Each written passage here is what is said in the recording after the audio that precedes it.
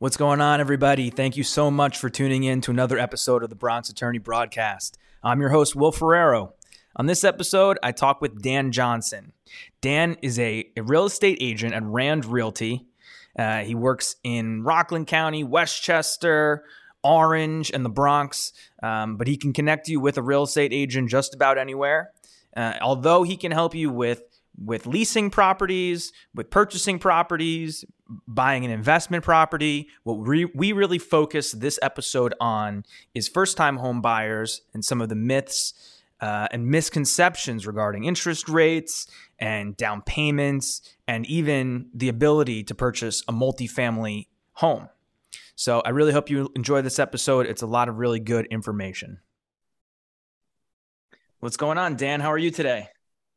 How's it going, Will? Thanks so much for having me on. So just to get started, why don't you introduce yourself to the audience? You know, what's your name, where you working? Give me a little bit about your background. Sure. My name is Daniel Johnson. I'm a licensed real estate agent here in New York State with Howard Hanna Rand Realty. I live and I work in Rockland County mostly, but I also focus on the Lower Hudson Valley and the Bronx. So Rockland, Westchester, Orange counties, and Bronx County, helping clients buy, sell, rent, and invest. Okay. And so you and I met doing some political work in the Bronx. Are you still doing any of that, or are you totally real estate now? I'm doing both. So I have my own political consulting company where during campaign season, I'll advise political candidates on their campaigns, mainly focused again here in the Lower Hudson Valley and the Bronx. So I'm doing both, and really excited to speak with folks today about what I'm doing in the real estate realm. Okay, and how did you make that? Real estate's something relatively new for you, or have you been doing that, for a while now? I got my license in November 2021. So just over a year. It is a new endeavor. I changed my career path for two reasons. First was my mindset changed a lot during the pandemic. Mm-hmm. I was used to working 80, 90 hours a week in government and politics, on campaigns for elected officials. And I think I got a little burnt out of it, combined with the pandemic. I think I definitely changed my priorities in life. I wanted to focus more on, work-life balance and my family and just my time. And I started to value things differently. So taking a step into running my own business, I do work with a brokerage, but I'm a 1099 employee. So it's essentially my own business. I create my own schedule. I work with clients that I bring in, and I get to choose, when and how and where I want to work. So there's a lot of challenges with that, but it's also exciting because I'm completely in charge of what I'm doing. And you have that flexibility and that freedom of time, and also the ability, financial freedom in a sense, where instead of being told like this is your salary and in the field that you're in that you can make up to a certain amount. Now, working for yourself as an entrepreneur, you have, that financial freedom of, hey, there is no cap on how much I could potentially make if I work really hard and I'm successful. Yeah, so you have that in common with a lot of the other people that I've spoken with, where a lot of us are kind of at this early stage of our, career where we're either, starting a business and having to attract the clientele, or we're, in a similar situation where, you're building your own book of business and you're trying to expand your clientele. And so you're like right at the outset of that as well. And how have you began this process of trying to, build and foster clientele? It's something new to me, as to a lot of people who you've spoken with in the past. And there's certainly a lot of challenges, but it also, takes you out of your comfort zone, and you can only grow from that. So for me, I only moved to Rockland County in the pandemic, just a little over 2 years ago. I grew up on Long Island, and I went to college and worked for all of my career in the Bronx and New York City. So while I'm not far from either of those places, I still don't know a ton of people in Rockland County. So it's been a challenge to build up the business, but I've done it in a number of different ways, and want to continue growing the business and expanding, because the goal is to continue to help as many people as I can with the buying, selling, investing process, but also maybe moving on to other states where I could get my license. I'm right near New Jersey, so potentially looking to expand my business into New Jersey at some point. And through referrals, I can refer people to agents anywhere in the country and around the world. All right. And I see that you've been sharing a lot on your Instagram page, all sorts of little tips and tricks about real estate and things like you may not have known. And I found that with the content creation side of it, it's kind of hard because it's not like you're going to drop a podcast episode and get 10,000 listens. Like, some of these big podcasts out there, you kind of just got to keep plugging away at it and hope to, get a foothold. Has that been your experience as well? Yeah, absolutely. I think if you're consistent with it, you'll see growth over time. It's not a short-term strategy. Mm-hmm. It's a long-term strategy. And really what I want to do as I got into real estate again, one of the reasons, like I said, is for freedom and flexibility with, my work and personal life schedule and being able to do that. But the other reason is I want to educate and empower people about the real estate process. When I bought my home in 2020, I thought that I knew a lot about the process, and looking back on it now, I really didn't know much at all. And I wish that I had people guiding and advising me through the process to really help me make, the best decisions, and that I would have more information and feel more empowered than I did. And that's one of the main reasons why I started working in this industry. And that's the reason why I put out a lot of content on social media, is really to educate and empower people so they have more information and they can feel,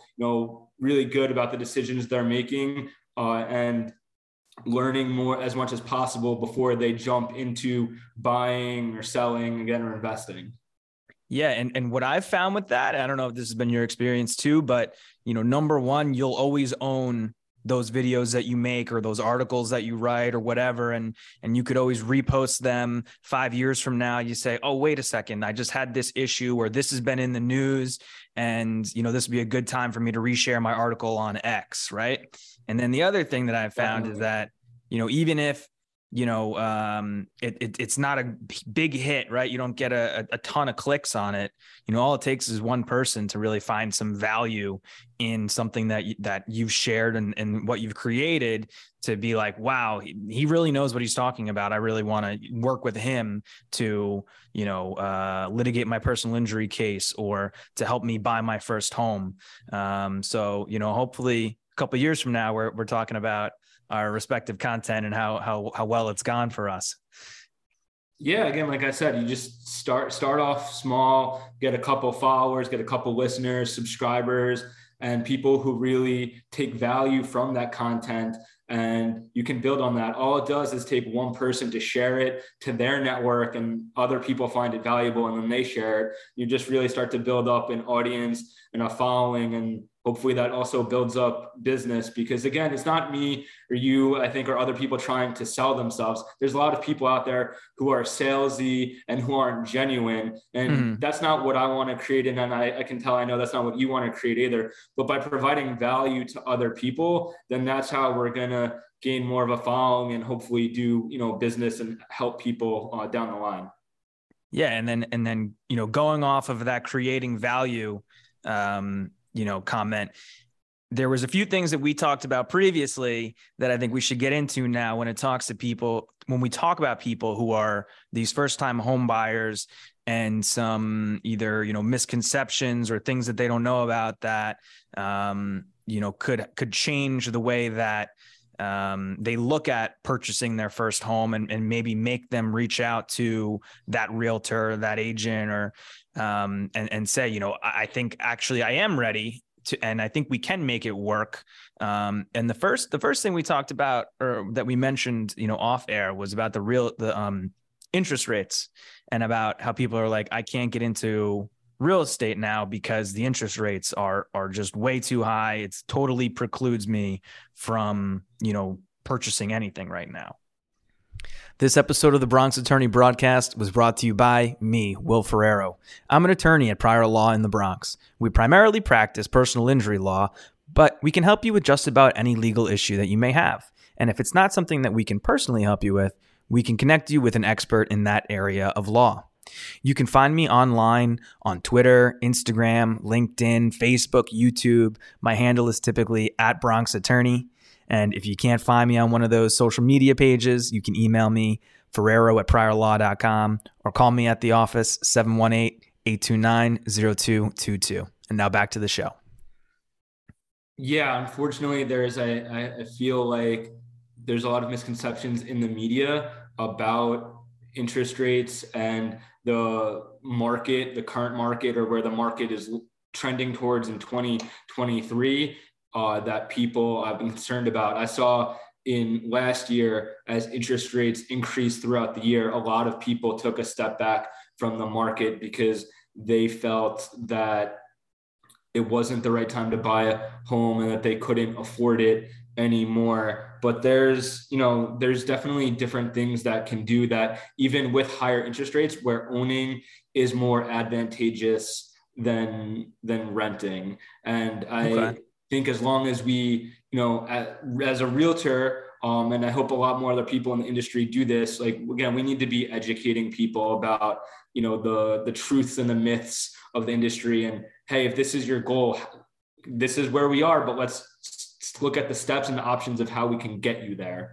And one of the ways is really about, educating people on, what is actually happening, not to feed into headlines that people see online or in the newspaper. And, one of those things, as you said, is definitely interest rates. Interest rates did increase over the course of 2022. And one of the things that people don't realize, I think they may confuse this with property taxes, is that is the property tax cap that you can deduct is $10,000. You can deduct up to $10,000 on your property taxes. But so what does that mean, deduct? So your for the property taxes or taxes in general can be deductible. So if you have up to $10,000 or under $10,000 in property taxes, you can get those you can get deducted at tax time. And if you have over 10,000, up to 10,000 of that of property taxes can be deducted. With interest rates. And that's like you'll get a statement from your mortgage company that shows how much taxes you've paid. Or I guess it wouldn't be from your mortgage company if you had if you own it outright. But in these situations where we're talking about first time home buyers, they're going to have a mortgage company, that loan them the money or servicing their loan, and they'll give you a tax document. You get an annual statement from your bank, and it shows how much, you've paid in payments, including in your principal and your interest and in your and in taxes. And my point on the interest rates on this is that the interest on your mortgage is tax deductible. So even if you are paying a higher interest rate, you can deduct that, when you go to pay your taxes, which is helpful. Where renting, you can't. You're paying your landlord's mortgage, and they're paying property taxes. They're paying mortgages, and they're paying interest on their mortgage. Your rent isn't tax deductible. Really, your rent, if you're renting, I see this a lot, and I agree with the essence of it, but you're paying someone else's mortgage when you're renting, instead of owning a property, and you're paying, you're gaining equity in that property as you make payments. And over time, as that property appreciates, you're not only paying down what you owe to the bank, but you're also the value, most likely historically property, real estate has increased in value over time. Right. And so you're making money in a sense in both ways, because your property is appreciating in value while you're paying down what you owe the bank on your mortgage. So if I have, a $3,000 rent payment versus a $3,000 mortgage payment, really I'm saving money with the mortgage payment, right? Because I get the tax deductions and I'm building equity in my house. Yes, pretty. So if you can find a deal where you have a similar payment, it's more cost effective. It's actually cheaper for you, essentially, is what you're saying. Yeah, essentially. And I have to say though that from my personal experience, when you go to purchase a home, after you put down the down payment, a lot of people focus on, hey, I have this much for a down payment and this is the purchase price of my home. And they focus on, I can afford a $500,000 house or a $600,000 house or whatever they think they can afford. Right. And that's what people focus on. Buyers shouldn't focus on the purchase of a property. Buyers need to focus on the cost to own the property, which is the monthly payments that we're talking about. Because at the end of the day, you owe that payment to the bank every single month, whether that's a $2,000 payment, a $4,000 payment. You have to be comfortable in your overall budget that you can afford that each month. And you need to work with a realtor and a lender who can really work on those numbers with you and give you a budget and work with you to make sure that you're comfortable with that payment. Take for me as an example, when I bought my house, I had a very low rent when my wife and I were renting in the Bronx. We were looking at homes and our mortgage lender was like, well, you can afford this much of a property and it's at this monthly payment. I was like, I don't feel comfortable with that to me, that's crazy. You telling me I can afford, a monthly payment at this number. And I was like, there's no way. So at first my wife, because it was too high. You thought? I thought I thought when I was buying, again, I didn't have a lot of education or information and experience before I became a realtor when I was purchasing my house. And I was like, I don't know if I feel comfortable with what you're saying I can afford. So for a while, my wife and I were looking at homes much lower than what our pre-approval was for. So I think a lesson is for first-time home buyers, prospective home buyers is, whatever a lender, approves you for, yes, the bank is going to likely approve for you that, and you'll get it, you'll purchase the house at that, at that number, but you have to be comfortable again with the payment. If you don't feel comfortable with that, look at homes where with your realtor with that monthly payment that you're comfortable with. At the end of the day, in my experience, my wife and I kind of broke it down. We put pen to paper and we're like, well, this is what our net income is per month. And these are all of our expenses. The estimated mortgage payment that we'd have to pay with taxes and insurance included, what we pay in utilities, any debts that we own, student loans, car payments, food, groceries, money to go out and, spend time with our family and friends, put all of that like estimated down on paper and like really break it down. And then you can fully get a better picture of, hey, can I afford this? Am I comfortable paying this much for a house and a monthly payment? And that's how I think, and that's how I advise my clients to really break it down and say, hey, yes, I'm comfortable with purchasing a house at this price. And I'm comfortable with a payment of this during, if I have to pay that for a monthly payment. And so when you did that, you realized that you could afford a little bit more than you had initially thought just by going over all the numbers again. Yeah. And sometimes it may be the opposite way for people. People may think in their head, oh, I can afford $5,000. But in reality, when they do that, they can only afford $4,500 a month or whatever the case may be. It could work both ways, but really working with someone and making sure that, you're comfortable with it and breaking down the numbers, I think is hugely important. And that's something you should do at the beginning of the process. Got it. And I advise, all of my clients to do that. One thing that I was remiss to mention before on the interest rate discussion is that if you're, even though interest rates have increased over the last year, I know we started 2022 around 3% and they shot up into the fall, getting there like think peaking at around 7.25, maybe 7.5, depending on your a buyer's credit score. We've seen for the last couple months a slow decrease in rates. Now rates are hovering back around 6%.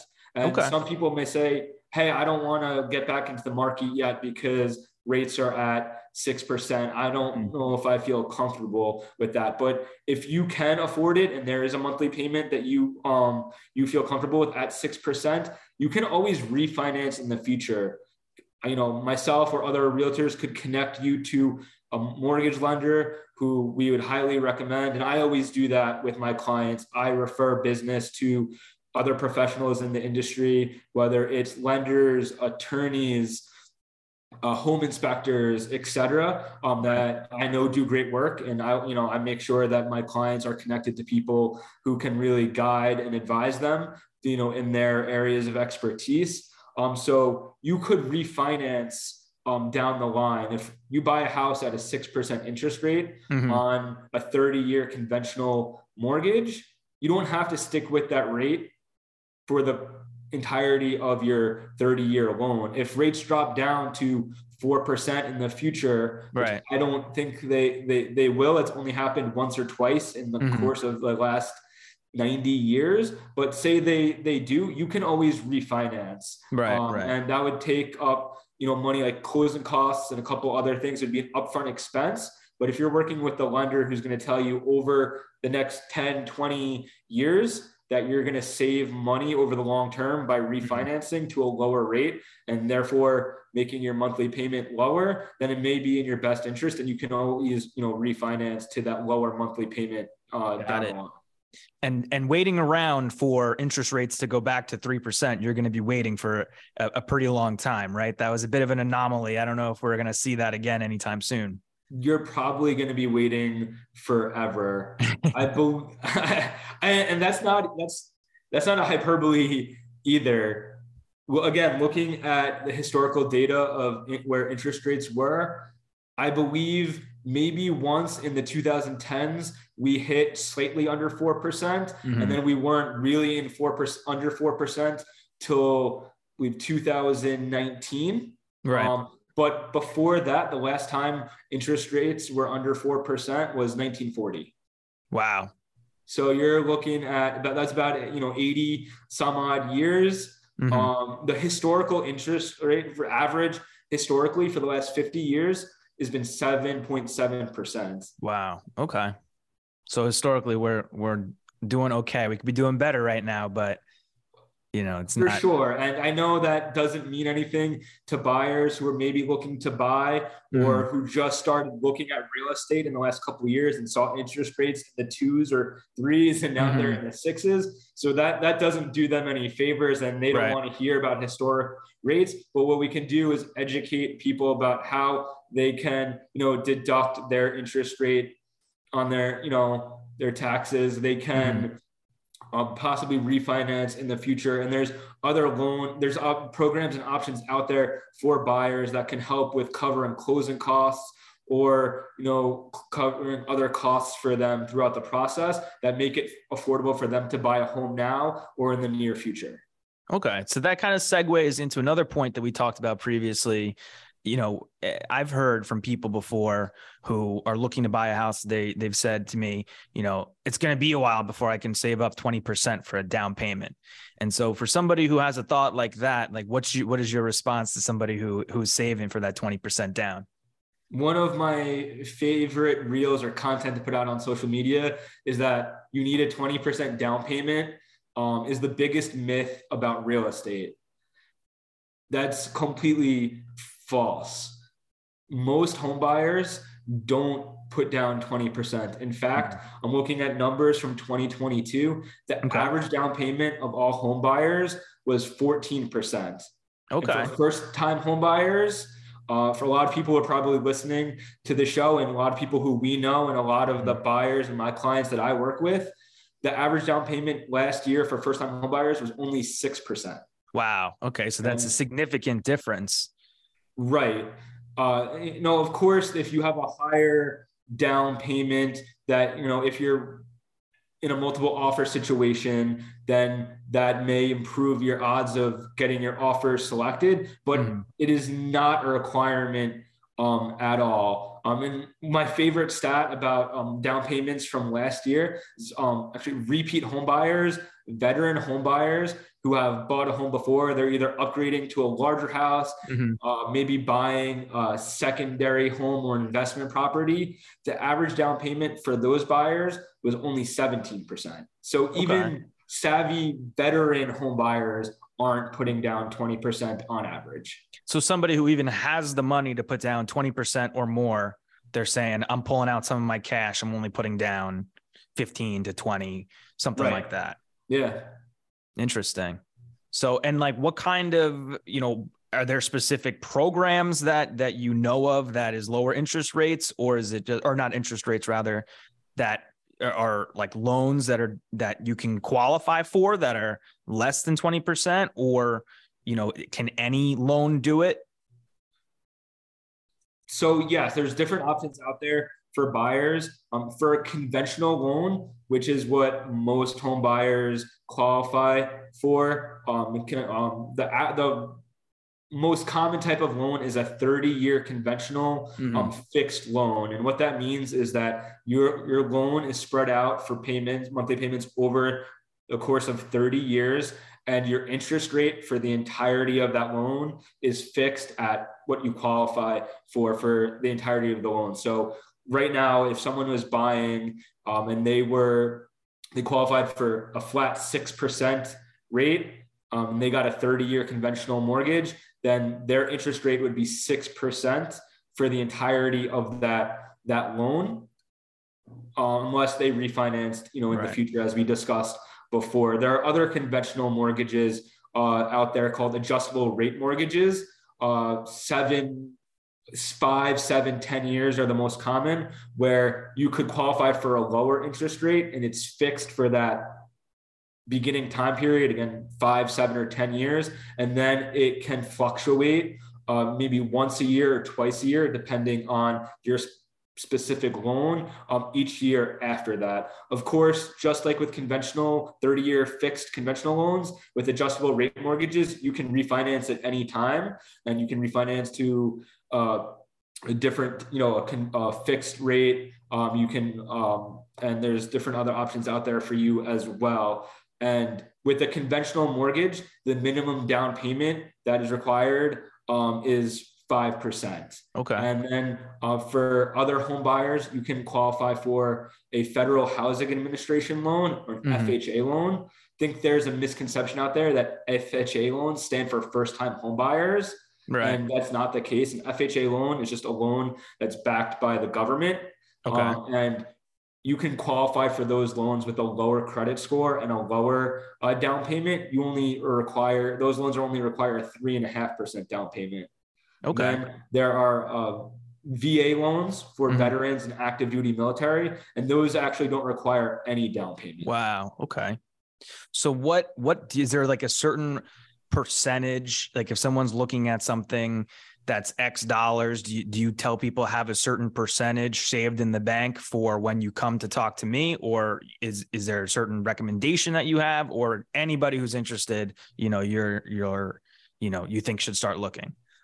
What I always do is I refer potential clients or clients to local mortgage lenders that I've worked with in the past, or who I know has high recommendations from people who I trust and who I've worked with. And I let them have those conversations with the mortgage lenders to give them the best advice on, hey, this is what you qualify for. These are the options and programs that we have available. Because that's their area of expertise. And I think it's most important, for them to speak with the local lender who knows their market the best and who knows the options and programs that may be available to that specific buyer. And I let them have those conversations. Okay. All right. So if somebody says I have X amount of dollars in the bank, you say, talk to the mortgage lender or broker and figure out, if it's the right time for you. And if he or she says yes, then let's hit the ground running. I mean, I will have them discuss more the specifics of, hey, these are the, again, options and programs available. And it's more than just like, hey, I have $50,000 for a down payment. Debt to income ratio is important. So if you make X amount of, it's important to have, that nest egg saved up for down payment and closing costs, but you really need to have a specific or a significant amount of income that where you can qualify for a certain loan amount. And again, I let the lenders really take the lead on that. But depending on if you have student loans, car payments, credit card debt, other debts, that could, that hinders or factors into the amount of net income that you have each month when you take those debts out. And that can determine how much of a loan in a house you can qualify for and afford the monthly payment on. Got it. So there was one other thing that we discussed previously that it could potentially help people get into the real estate market who might think that they don't have, the money to get into it, or and that is what's been referred to as house hacking, right? And so I hadn't heard house hacking until, a couple months ago, but why don't you just briefly explain what that is? House hacking is a cost-effective way to build a real estate portfolio. Essentially, that's when someone purchases a multifamily unit, a 2 to 4 unit property, live in one unit, and you rent out the others. And the goal is for your tenants to pay their rent, have their rent cover the monthly expenses that you have on the property. So your mortgage, your taxes, and all the other expenses that come with the property. And then after a year or two living in that property, you can rent out the unit that you're living in and purchase another property and do it all over again. And the reason why this is a more cost-effective way to build up a real estate portfolio is because when it's a primary residence on a conventional loan, you can purchase the property with that 5% down payment. Where if you're buying an investment property or a secondary home, most banks would require a 15% down payment. So if you don't mind living in a property for a year or two and moving and doing that every couple of years, that's a great cost-effective way where you have a lower down payment and you can purchase a number of properties and over time fill those up with tenants and have those tenants rents cover your mortgage payments and other expenses on the property. Now, it sounds great, and it is a great strategy for people that want to build up a portfolio and build wealth through real estate. However, there's definitely some things to take into consideration. You have to account for potential vacancies. If you can't rent out a unit or 2 units or whatever the case may be on your property for weeks or months at a time, that's going to impact your back end, because then you no longer have that rent coming in that time frame where you can that will cover those payments. And then the other thing to take into consideration is the estimated rent that you can get from that property. You can't just find a property and say, oh, this looks amazing. You have to know your numbers. And that's where working with a local realtor who knows the market and says, hey, data shows you can rent out this unit for $2,500 a month or $3,000 a month or whatever the case is, and works with you to break down those numbers and know that you'll have positive cash flow from that investment. That's really important, because you don't want to then become house broke because the rents that you're bringing in aren't covering the mortgage payment that you have on that property. And to me, that also kind of sounds like a way for somebody to get, to buy that first home where maybe they say, I can only afford a $3,000 a month payment, and all the houses around me require a $5,000 a month payment. But one of those houses might be a 2-family house where they can, rent out, the second unit that's a 2-bedroom, 2-bathroom in that house for $2,000. And then they're hitting their $3,000 a month. Those are loose numbers, or not, obviously. Right. There's a lot more factors to take into consideration, but it could unlock a few more properties that might not have been on their radar beforehand. Sure. And another thing you can do, which I've pushed my younger sister to do, is it doesn't even have to be a multifamily unit where then you find tenants that you don't know. You could, with a down payment, put a small amount of money towards a single family house if it isn't a multi-family property, and then rent out the other bedrooms in your house to your friends. If you are already living with 3 or 4 friends in a 3 or 4 bedroom apartment or house and you're all paying rent, well, if one of you is wise enough to say, hey, I have a little bit of money saved up, I'm going to go purchase this property, let's all live together, you guys can pay me rent. And then next thing you know, you're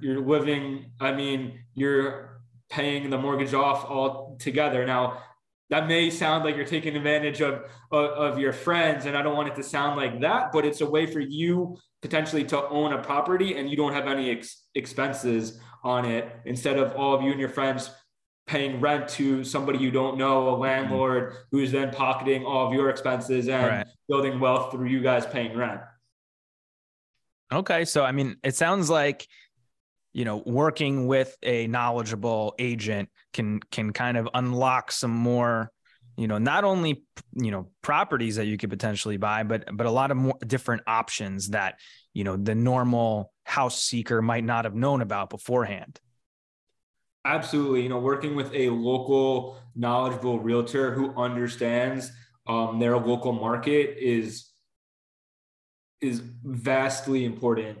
I couldn't recommend it enough. I mean, you could just go into a real estate office and say, hey, is someone available to show me a house? Or call up a lot of people drive by a house and they see a sign and they call the listing agent or whatever the case may be. But I would make sure that you either connect with someone you find online who's providing valuable information, and someone that you yourself connect with, or you get a recommendation or referral, from a friend or a family member, because you want someone, again, who understands the market, who knows that the house that you love is actually overpriced, or who knows, other information about the property or other properties in the area. And you want to work with someone who can provide that value for you and make sure that the money you're putting into an investment, which is probably the biggest investment you'll be making in your lifetime. You want to make sure that you're working with someone who knows what they're talking about, and who is going to make sure that they help you to the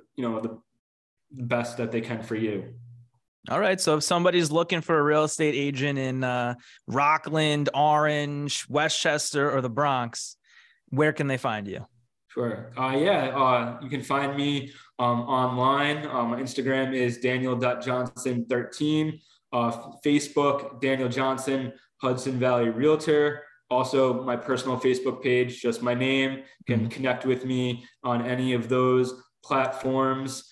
And I'd be happy to help you, a friend, family member, buy, sell, invest here in the Lower Hudson Valley or the Bronx. And as I'd be remiss if I didn't make this point one more time, as I think I mentioned earlier, even if you're not looking in the general area, if you or someone is looking out of state or somewhere around the world, connect with me, and through my company and our organization of other companies that we're associated with, I can refer you to a top experienced agent who I'll personally vet, and that can help you, again, buy, sell, invest anywhere in the world. All right. Thanks, Dan. That was a lot of good information there. Thanks for coming on. Well, thanks for having me, Will. It was great talking with you. Thank you for listening to this episode of the Bronx Attorney Broadcast. Please like, review, and subscribe so we can help the channel continue to grow. And if you're interested in connecting with any of the guests, please let me know, and I'd be happy to make the introduction.